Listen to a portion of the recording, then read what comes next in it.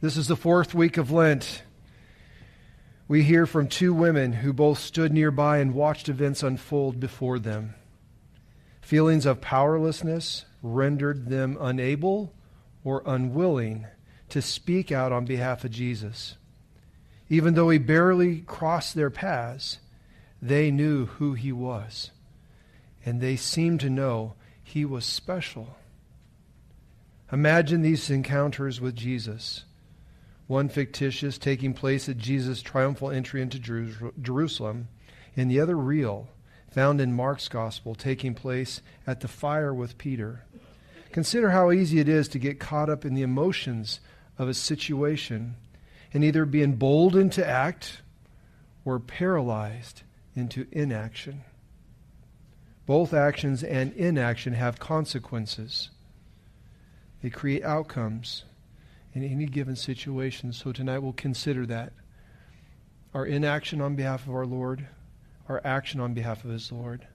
How crowds can stir us up, societies can stir us up, our faith community can stir us up. All those things are swirled tonight. Prayerfully consider. May your presence surround and fill us, so that in union with all creation we might sing your praise and your love in our lives. Amen. Go ahead and have a seat. In the first reading tonight, St. Matthew gives his account of Jesus' entry into Jerusalem. These Bible verses describe the obedience of the disciples who fulfilled Jesus' wishes on that day. They found the animals he requested and placed their master upon them for a ride into town as if he was the grand marshal of a large parade. The crowd responds with the spreading of their cloaks on the ground, while others lay palm branches to make a covering for the road. Shouting is heard from all around, "Hosanna! Hosanna!" Pilgrims shout to one another, "This is the Son of David, Jesus of Galilee." It would not be long before these shouts of joy and praise would turn into shouts of anger and revenge. Emotions ride high in both moments as people are swept up in a collective spirit. First reading from Matthew chapter 21. The disciples went, and they did as Jesus had directed them. They brought the donkey and the colt and put on them their cloaks, and he sat on them. Most of the crowd spread their cloaks on the road, and others cut branches from the trees and spread them on the road. And the crowds that went before him, the crowds that followed him were shouting, "Hosanna to the Son of David. Blessed is he who comes in the name of the Lord. Hosanna in the highest." And when he entered Jerusalem, the whole city was stirred up, saying, "Who is this?" And the crowds said, "This is the prophet Jesus from Nazareth of Galilee."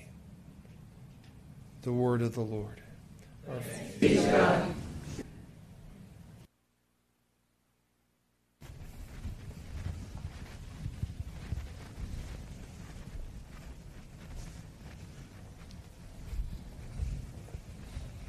I was there, you know.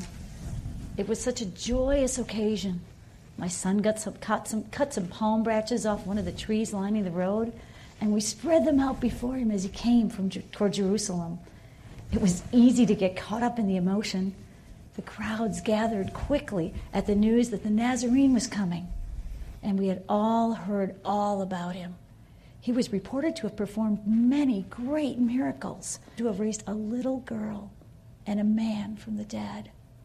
This must have been the Messiah that the priest kept telling us about, that was coming. The whole city stirred. Almost 100,000 people were there shouting, "Hosanna! Blessed is he who comes in the name of the Lord. Blessed is the Messiah, born of the line of David." I don't know what happened. It all seemed so strange. He was only here in Jerusalem a few days, and everything changed. Several days after the parade, I was home, waking up my that she had seen Jesus bring life. Anyway, she grabbed me and told me the news. Jesus had been arrested and was appearing in Pilate's palace even as we spoke. 1,000 thoughts were rushing through my head as we ran through the streets to the palace. As we entered the courtyard, I frantically looked around. I finally saw him. He was up on the balcony, and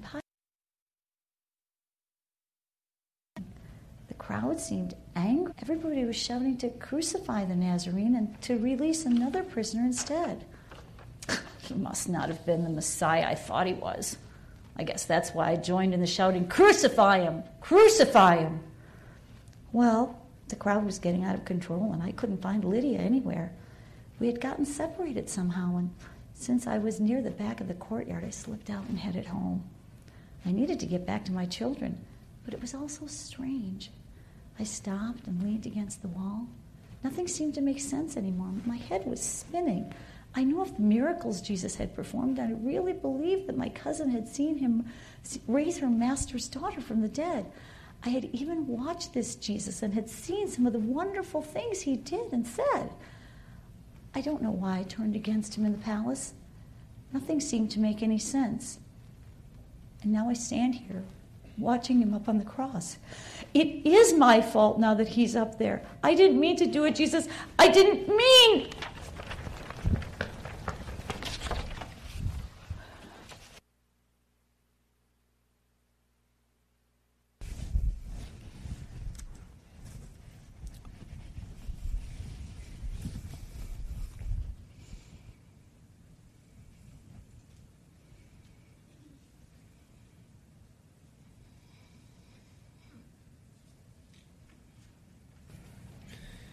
In the second reading for tonight from Mark, he recalls the story of a servant girl who approaches Peter after Jesus is arrested and taken away. Peter is no doubt feeling confused and upset with himself for failing to stand by his Lord. The young woman's questioning seems to drive him to despair. She inquires of him whether he was with Jesus the Nazarene. He denies knowing what she is even referring to. Again, she accuses him of knowing Jesus, but Peter denies her words once more. A third time, she challenges his word, and this time he becomes so upset that he swears that he has no knowledge of the man she is speaking about. In that moment, a rooster crows for the second time, reminding Peter of Jesus' prediction of his betrayal. Peter is left weeping at the recollection. The reading is from Mark chapter 14. And as Peter was below in the courtyard, one of the servant girls of the high priest came, and seeing Peter warming himself, she looked at him and said, "You also were with the Nazarene, Jesus." But he denied it, saying, "I neither know nor understand what you mean." And he went out into the gateway, and the rooster crowed. The servant girl saw him and began again to say to the bystanders, "This man is one of them." But again he denied it.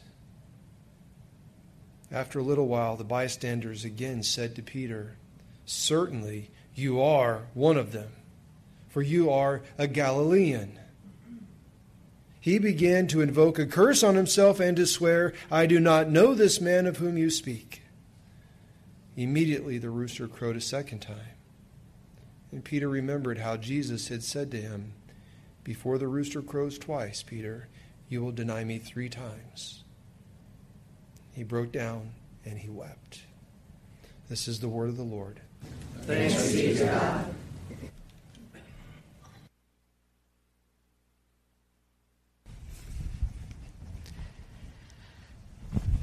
I was a servant of the high priest in Jerusalem. I might have been nothing more than a servant, but because of my master, I had status and I had power. And let me tell you, the night that Jesus of Nazareth was arrested, I thought I could make a name for myself from what I saw. None of you would even remember me if it weren't for that night they arrested Jesus. I thought I could move up just a bit in status.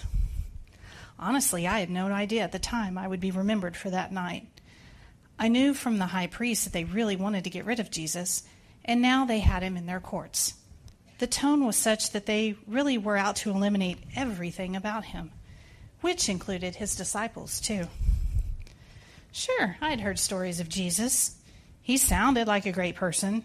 I mean, with all the healings and things. But I didn't know him, and he had never done anything for me. They say he was the Son of God, but what was that to me? What good would that do me? All I knew was that I was a servant, and the people to whom I answered wanted this Jesus out of the picture. So when one of his disciples showed up at the fire we had going outside the courts of the high priest, I was sure they would treat me well if I handed over another one to them. Aren't you one of them? I said. You also were with Jesus, the man from Nazareth. Of course he denied it. I shouldn't have said anything to him. I should have just gone and gotten the temple guards, who would have arrested him on the spot. At least I think they would have. Although, well, a part of me wanted to know more about Jesus, and in a way, I had hoped that he was one of the disciples. I guess that even if he was a disciple, and even if they did arrest him too, I probably wouldn't have gained anything by being the one who turned him in. I guess I always knew that to be a case. After all, I am nothing but a servant girl, and will probably always be nothing more than that. All of the things that I have heard about Jesus, I wonder if they are true. If they are, I wonder why our leaders want him dead. I wonder if he would have helped me, too, like they say he helped so many others. I think they have arrested him for the wrong reasons.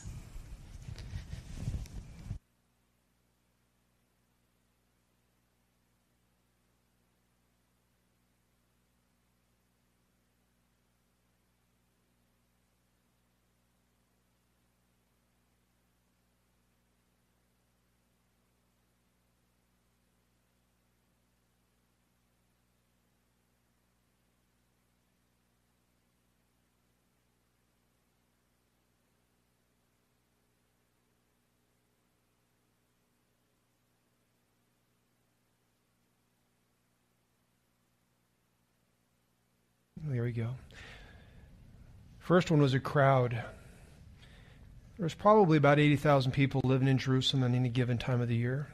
Passover, up to 10 times that number.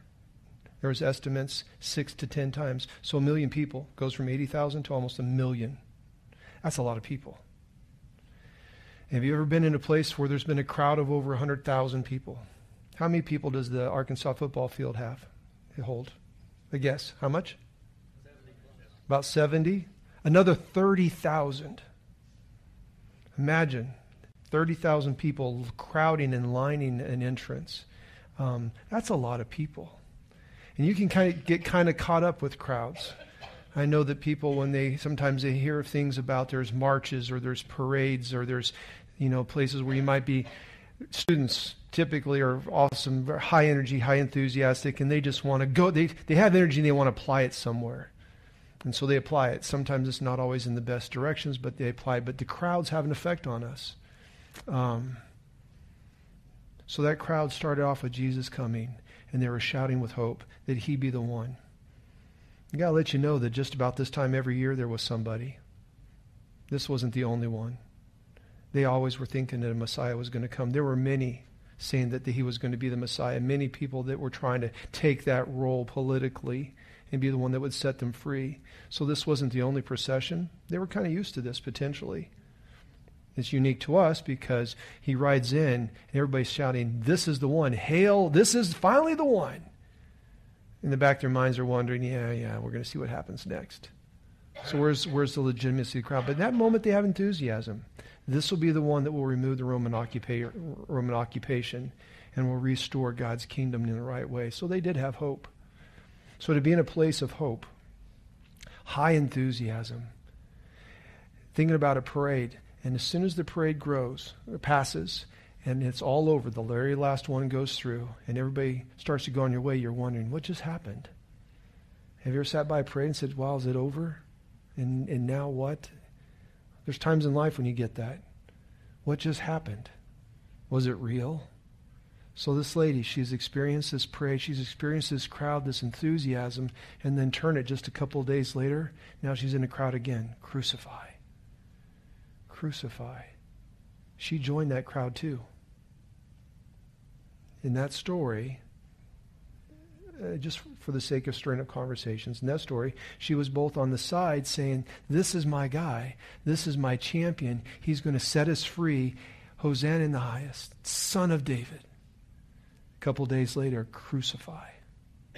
How easy we can turn in crowds and societies and pressures around us. Christians, not us. Stirs that up.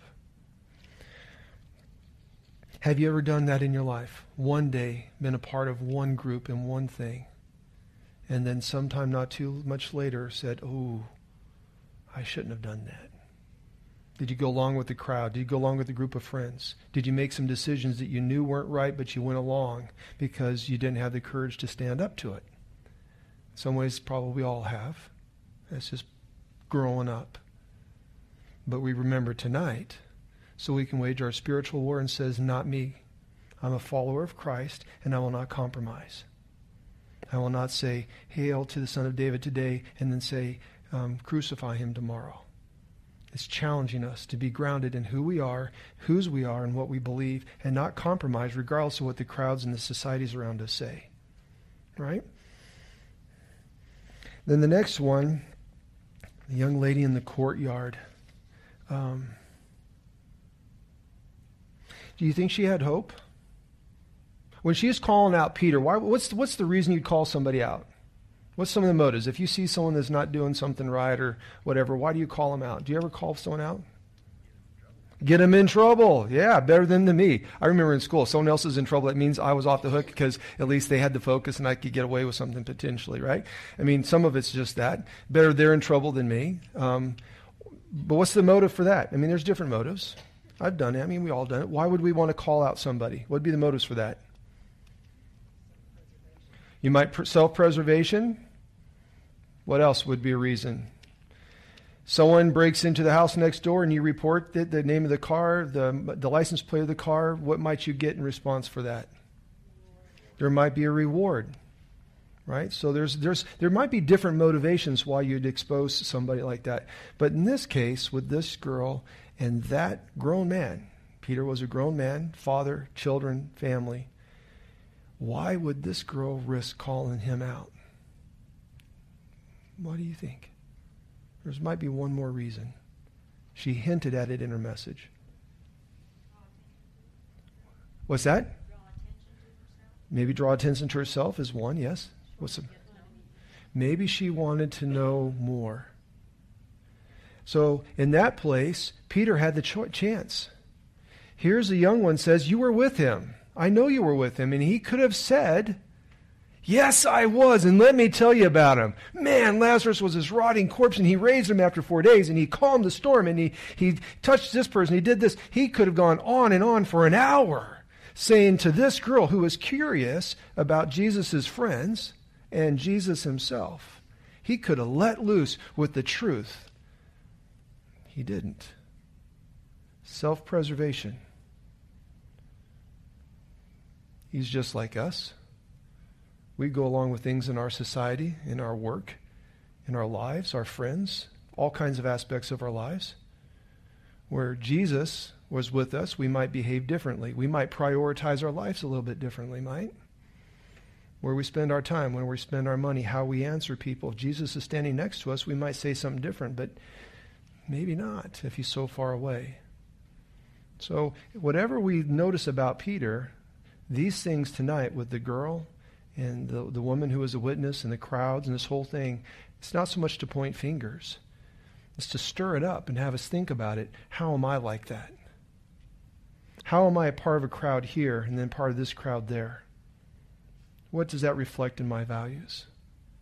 How am I seeking something and someone does not follow through with giving me the truth? How am someone seeking Jesus through me and I'm not following through and giving them the truth? We're all connected. We are collectively in the same space together. Tonight's to stir up those things. And of all the things we've been holding on to last 10, 11 months together, we're here to know Jesus, know him. And when you know someone well, you will not betray them. You will not put them second in your life. You will not neglect them, deny them, reject them, abuse them. If you know them and you love them, you are for them. To know who Jesus is. That second piece, make him known. When the world sees you, let them see Jesus. You're baptized in his Spirit. You've received God. You are temples for our Holy Spirit. Be that. Be his people. This is a great season to practice it.